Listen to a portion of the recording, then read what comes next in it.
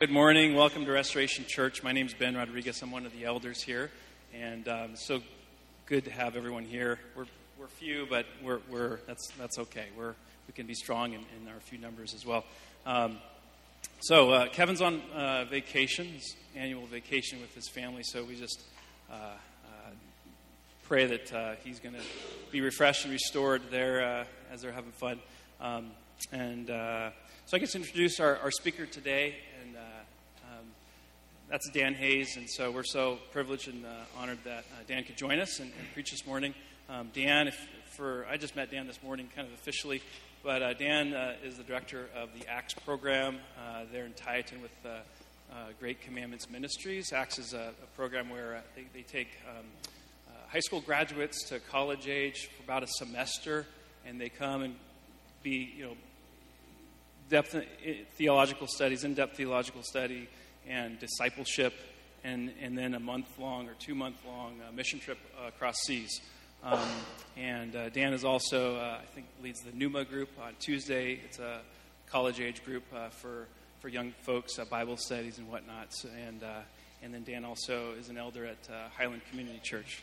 So all that said, the one thing so my kids played soccer, upward soccer, and I didn't really meet Dan or talk to him then, but all I knew is this guy was handing out hot chocolate to like a bunch of kids, and my kids were like, "Oh, we're going over here, Dad." And I'm like, "Wow, that's a nice guy with this hot chocolate." It was a cold Saturday, so it was. I was like, "Man, this guy's awesome." So, with that, Dan, come on up. It's great to have you.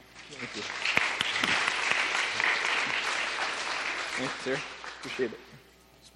Yeah, great. Father God, just thank you so much for Dan being here. God, thank you for his heart. I already know that, God, you've given him words this morning, and just pray you bless our time together. Bless Dan and his family. Lord, we just thank you and give you all the honor and praise. In Jesus' name, amen. Amen. Awesome. Thank you. I thought I recognized your face, but I was trying to picture it was the free hot chocolate. So, well, if I don't fix this now, I'm going to mess with it the whole time. So, I'll try not to. My name's Dan, again, like Ben just said, and I will give you just a brief introduction. I think the main things you need to know about me are that I love Christ, I love Jesus. That's probably the most important. My desire is to glorify Him, to honor Him, to praise Him, to take everything in my life and direct it so that other people know Jesus more and love Jesus more. So that's kind of my giveaway where I'm coming from. I have a great family, 4 kids, Eden, Lucas, Noah, and Shepherd, all kind of Bible nerdy names, but we like the Bible, and we're nerds, so that's fine. Fits us. And I can take their names and put them together and preach the gospel. God created us in the garden to be with Him, and I can go right on down. But we sinned, and God flooded the earth, Noah, and on and on. So, and a beautiful wife who's incredible. They'd be with me, but we have our church is having a big VBS outreach church in the park this morning right now. So they're not. But it's my family, and then like Ben said, I direct ACTS. I met Kevin about 10 years ago with bringing ACTS students down to the Madison House when he worked down there, and we've interacted back and forth. He's come out and preached at Pneuma at the college ministry. And I've been wanting to get down here and see what's happening, and I've heard good things, and so it's a privilege to be here. Quick snippet on ACTS, because Kevin told me to talk about it a little bit, and that it is, Ben, you did a great job describing it, not knowing much about it. So our aim is to mature people, mature college-age students, to build them up in their faith. We work with college-age students. They come up for 4 months on campus. Out in Tieton, there's a little orchard and a place that God's given us, and they sacrifice work and school and chances to make money, and they pay to come to a place where they get no credit to seek Jesus. And so we get a really ripe, hungry, desiring group, and we get to pour into them for 4 months at a time. And that's a unique segment of the population, I think. A lot of times There's a statistic, 70% of college-age students Seniors, if there's any seniors in the room or people graduating soon, 70% of you faithful graduating seniors who head off to college, stop going to church, walk away from the Lord, stop your faithful, consistent walk with Christ when you hit that time of transition. And so there's a huge need, I think, at that crossroads seasons for people to be discipled, to be given the word and fed the word and challenged to live out their faith in a real practical way. So if you guys haven't, I think we all need that. If you guys haven't noticed, the world is not neutral towards Christ or towards Christianity. Takes offense at Christ. It takes offense at Christians. It's rather hostile.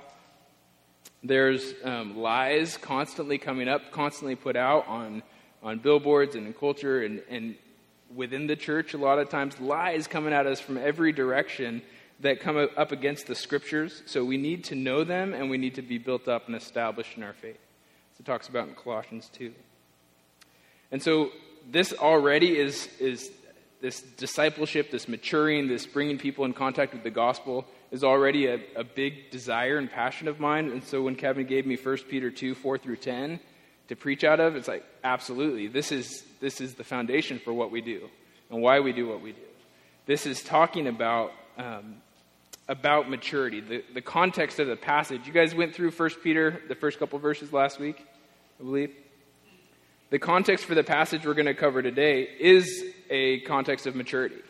It's talking about, as believers, two believers, that we need to crave or desire pure spiritual milk, the milk of God's word, that we should desire and hunger for God's word. Because we believe that God's word is actually God's spoken message, God's truth revealed to us, that we, with God's word, can know him, can know what life is for, can know what life's about. Because this is the means that God has given us to grow, then we ought to crave it and desire it, because this is what's going to move us on to maturity. And it says that we might grow up into our salvation in 1 Peter 2:2 there. Long for the pure spiritual milk, so that by it you may grow up into salvation.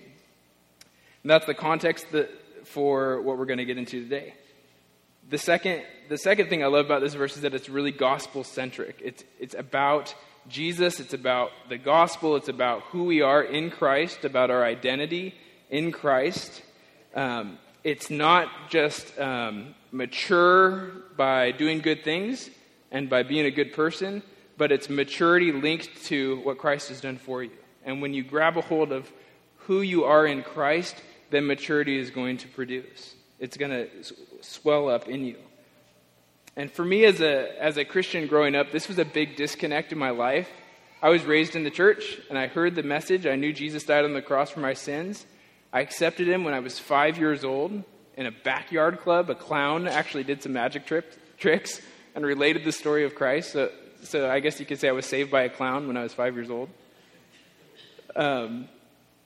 And it was sincere. I wanted Jesus to come into my heart because I knew I was a sinner, and if he still wanted to come in, that was great with me.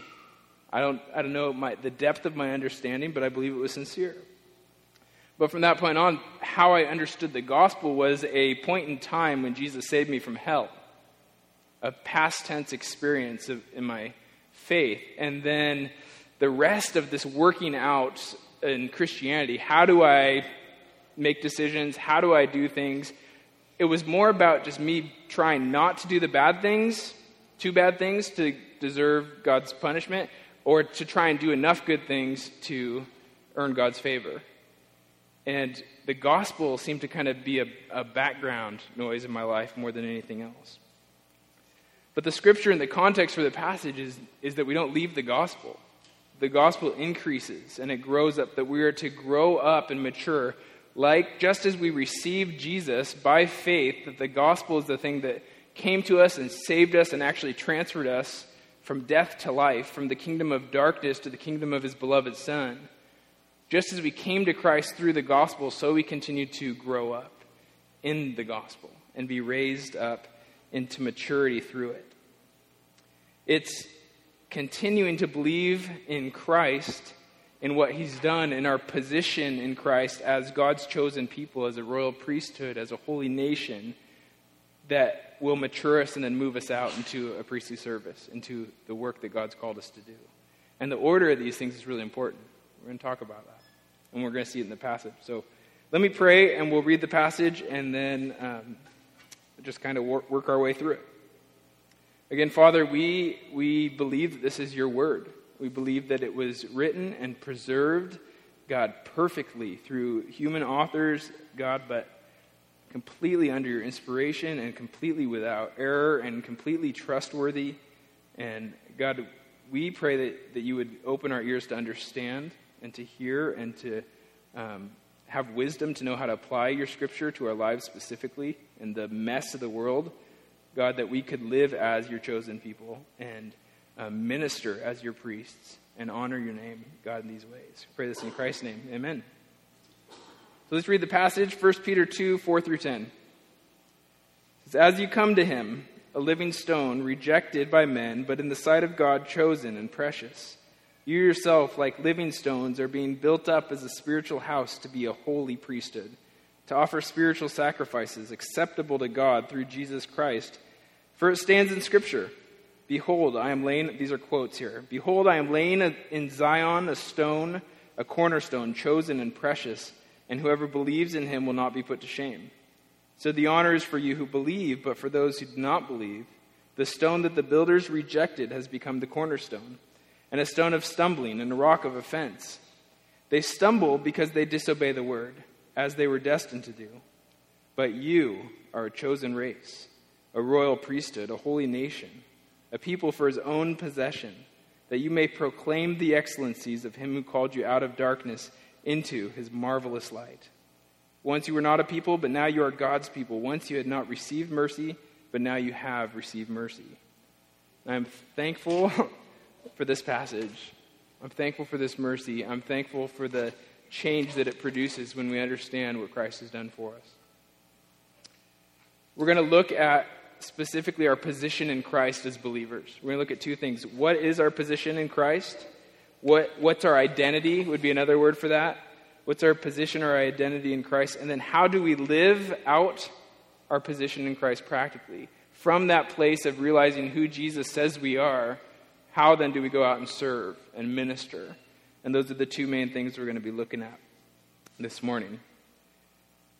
Peter gives us a couple pictures to help us understand what our position is really like. The first thing he gives us is found in verse 5, actually both of them in verse 5. He says we're like living stones and we're like priests. You yourselves, like living stones, are being built up as a spiritual house to be a holy priesthood, to offer spiritual sacrifices acceptable to God. He tells us first we're like living stones.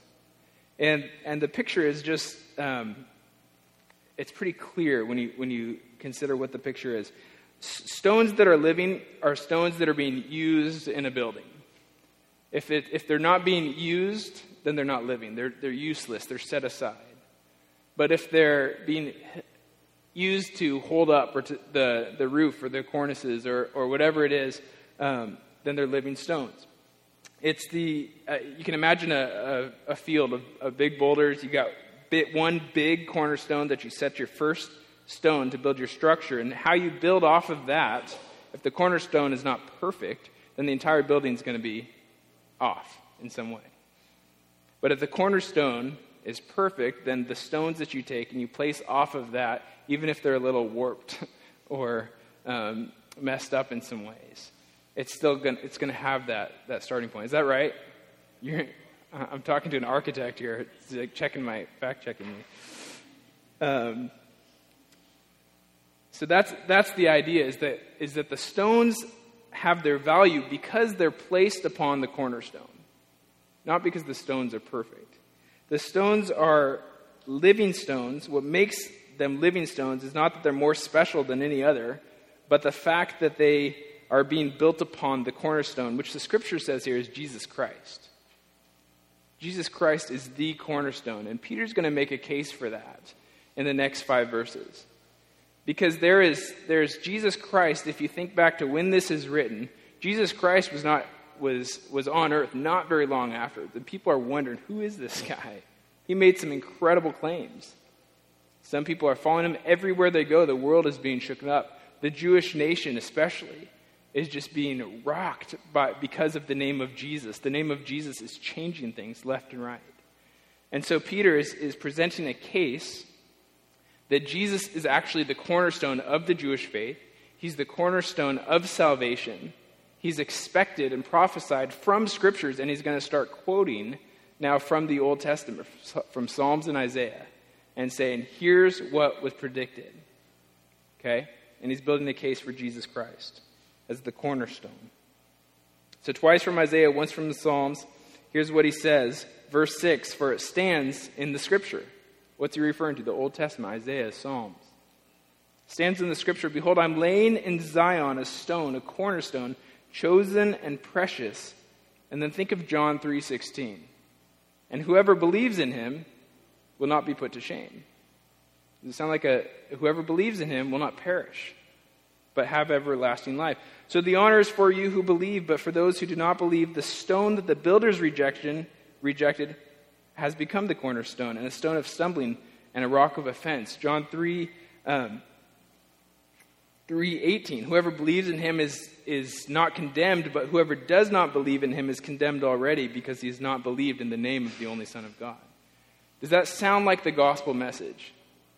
Whoever believes in him will not perish, will not be put to shame. But some don't believe, and that Christ becomes to them a stumbling block or a rock of offense. Some believe and accept Christ, while others hear the words of Christ and they can't take it. It doesn't fit into their worldview, into their paradigm, or it becomes offensive because of the things that he says. If you think back on some of the things that Jesus said, just some of the statements that we have from the gospel, he said, whoever does not carry his cross and follow me cannot be my disciple. That's fairly offensive to the ears. Whoever is not willing to die is not worthy to be my disciple. Okay? How about no one who puts his hand to the plow and looks back is fit for the service of the kingdom of God? Jesus is claiming supremacy over every other pursuit in life. Everything else that's important and special to you doesn't matter compared to Christ. I am more important. What if I said that in your world? It could be offensive. Unless I was God and was able to prove it and back it up by signs and miracles and raising from the dead and things like that. Jesus said, follow me and let the dead bury their own dead. He's claiming superiority, supremacy over family obligations, over good things in life. He said, no, leave those things. You follow me first. Priority. He says, I'm the way, the truth, and the life. No one comes to the Father except through me. You guys ever heard that's so exclusive? That's not tolerant? How can you say there's only one way? What about all these other religions? What about all these other good people? Man, Jesus said, I am the way, the truth, and the life. He claimed exclusivity. He opened the doors for everyone. You have to be good enough, smart enough, be able to reach a certain mental state in your mind. Everyone's welcome to Christ, but there's only one way. He claimed exclusivity, and that bothered people. Jesus said, truly, truly, this is a hard one. This was a hard one for the disciples. They said, this is a hard saying. How can we understand this in John 6? But Jesus says, unless you eat the flesh of the Son of Man and drink his blood, you have no life in you. Whoever feeds on my flesh and drinks my blood has eternal life. That's a hard one for me, and it's a hard one for the disciples. But Jesus is claiming that without someone somehow partaking in the spiritual life of Christ, then there's no way you can expect to partake in eternal life with God. He's saying some hard, difficult things, and so people stumble. Some stumble. But it's those who stumble are those who disobey, according to this scripture. Those who believe themselves already to be righteous. Those who think that on their own they can make their way towards the Lord. Those who think themselves too good and God not good enough. Those are the people who are coming to Christ and stumbling. It's in this way, as people hear the claims of Jesus, they say, no. I don't believe it. I can't believe it. and we can put this in our own language. We've heard these things. I could never believe this. I'm not that bad. I don't deserve hell. How could a loving God send people to hell? I could never believe in a God who would send people to hell. I reject that completely. I don't believe it. I won't obey it. I will not follow that God. And that's how it unfolds, often subtly, but that's how it unfolds, unbelief, because of the gospel message. What it says is that we're sinners in need of a Savior. And that's offensive to people.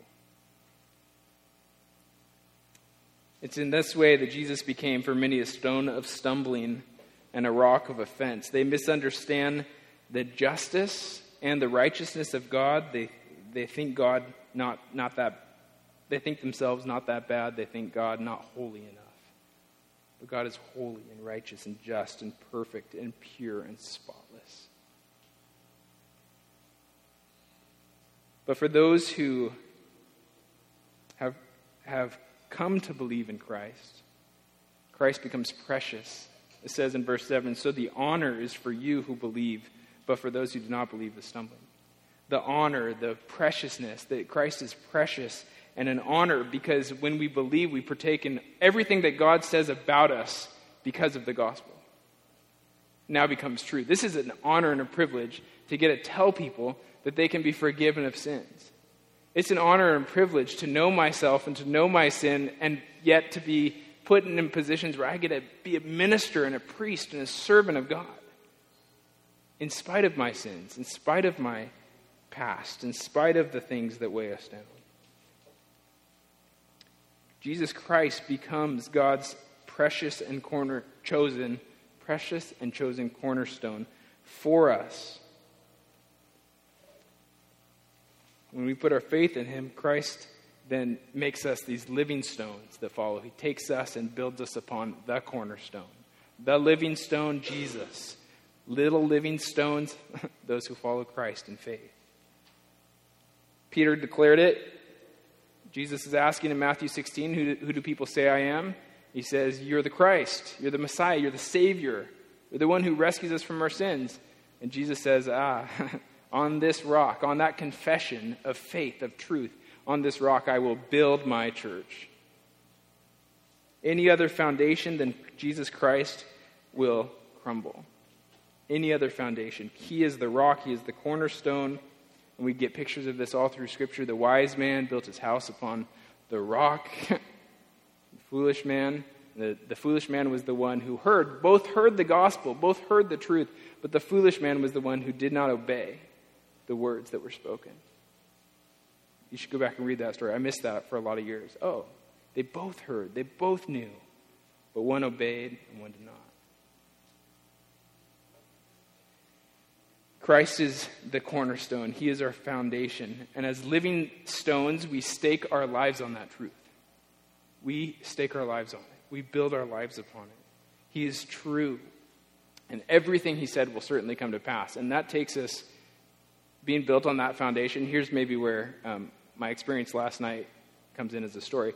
Last night we were evacuated. A fire came down the hill in our house. I could touch my shop, and then I can touch where the ashes are. This morning. I have 4 kids. We ran out of there. So I haven't slept much. I smell like smoke and I'm wet from putting out a fire this morning. I don't care. I have Christ as my cornerstone. We left, we got out of there, and I was almost hoping it would all burn down. You know, we have good insurance and all that sort of stuff, but it's like, I don't need any of that. My life is built upon Christ the rock. I can weather these things because I am built upon Christ. I was at a funeral last week. Man, our ministry, I might cry, I'll try not to. If I do, don't tell my wife. She's only seen me cry a couple times. I was at a funeral last Thursday for Dave Hawes. Dave Hawes is, a lot of you guys probably know him.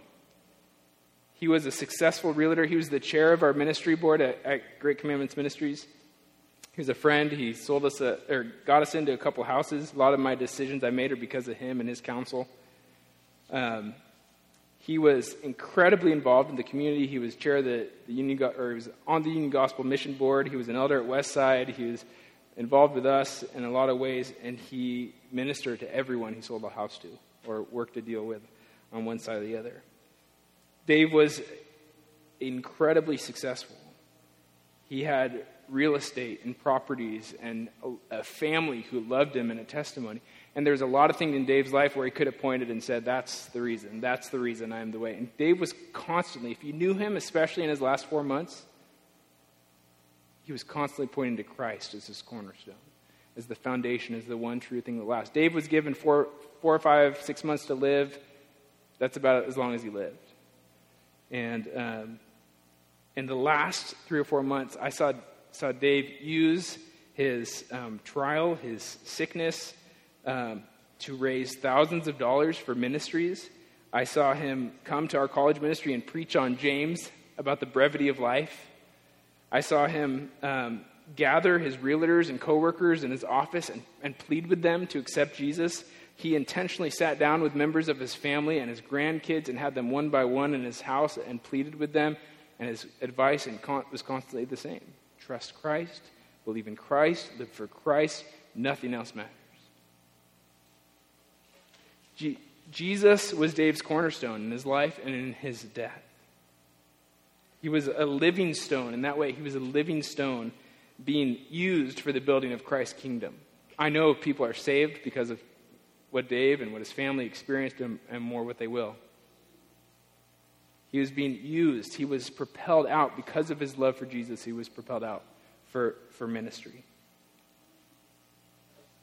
This is what we're all to be like, and so we can stop and consider our lives for a second. Is Christ right now your cornerstone? Is that what you're building your life upon?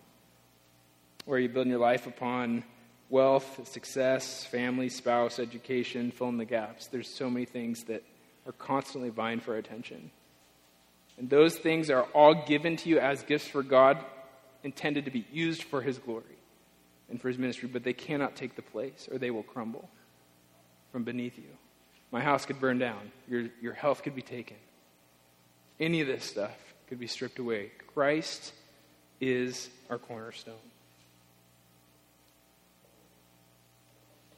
Are you a living stone, believing that like Christ, you are chosen by God, that you are precious in the sight of God, and that you are, verse 9, a chosen race, a royal priesthood, a holy nation, a people for his own possession? I love that God sends Christ as our cornerstone and then brings us into what he's doing. He planned it from the beginning. He's continuing it. He's victorious, but he comes and says, let me use you, not because you're good and special or better than anyone else, but let me use you to build my kingdom. And he declares of us, when we trust by faith that our sins are forgiven in Jesus, that he is the way. When we believe his words, he comes and he changes us. And he says, okay, here's now how I look at you. You sinners, you adulterers, you thieves, you liars, such were some of you. But now I see you as God, as my chosen people, as my royal priesthood, as my holy nation. A people for my own possession. And this has to sink in, because this is the motivation. This is the thing that is going to endure you, that's going to carry you through. It's if you get this backwards, work first, try and earn God's approval, you will burn out quickly, and you will fail, and you will be backslidden, and you will be discouraged. But if you realize what Christ has done for you, and you move out from there, there's just joy in that. And there's consistency, and there's strength. We've got to let this sink in. We're not defined by our sin anymore. Your sin does not define you anymore. You're a chosen generation. Israel was God's chosen people. Okay? Through Christ, he's expanded that door. It's not just one nation. And all along that was God's plan. God planned to choose Israel so that the nations and the world would know Christ. The world would know God. But now we are a chosen generation by believing in him. We have access to God. We have grace in our generation, and we do best to lay hold of it.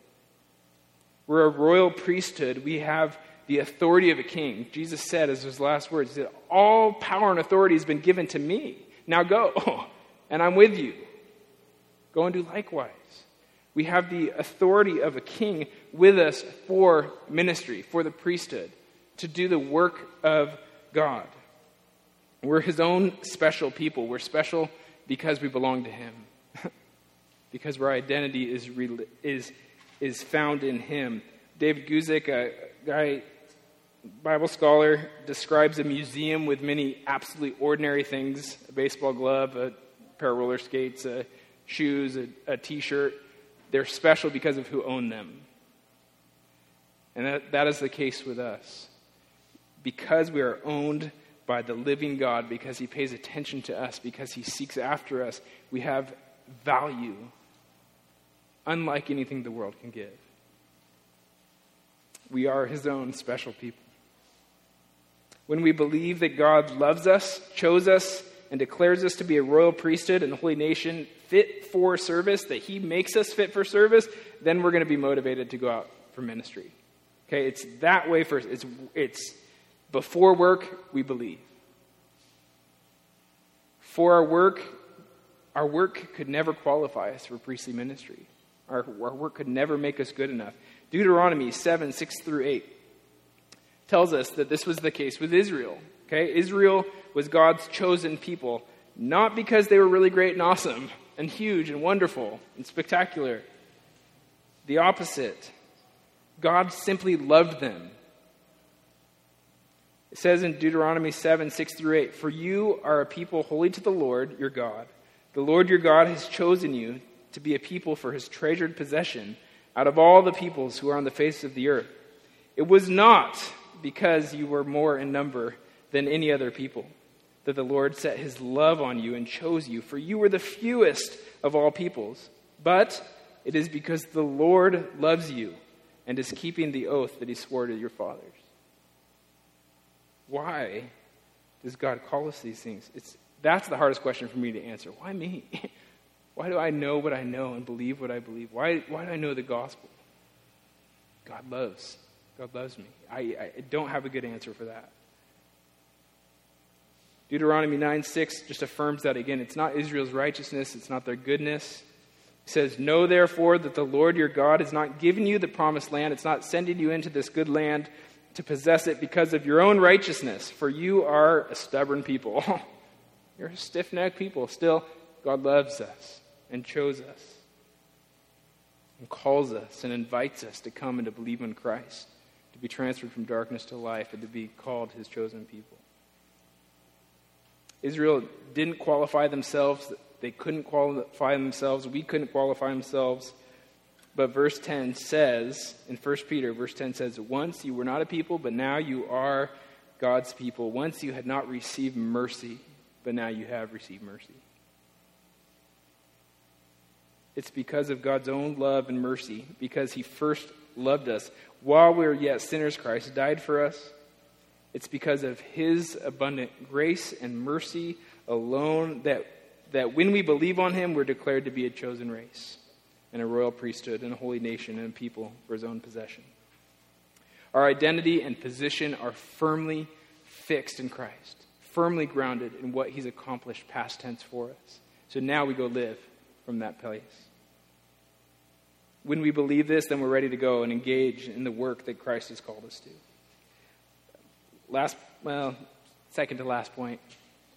Our position in Christ then propels us into ministry. 2 Corinthians 5:14 tells us that for Christ's love compels us and moves us out. We're pushed out. We can't help it when we realize what God's done for us. We cannot help it. As a sinful person, mercifully called into a holy position to serve the living God,